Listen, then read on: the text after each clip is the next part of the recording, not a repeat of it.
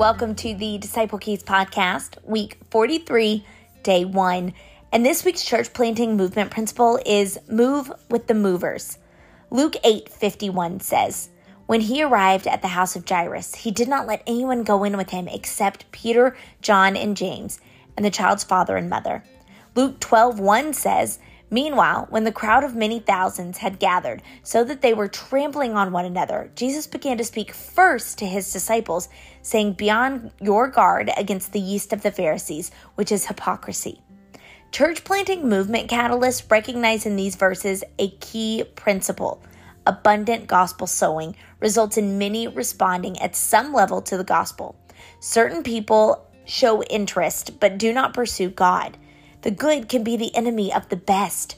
Jesus focused his efforts on the few, though he preached and ministered to multitudes. God will guide us to focus 80% of our efforts on the 20% most fruitful disciples.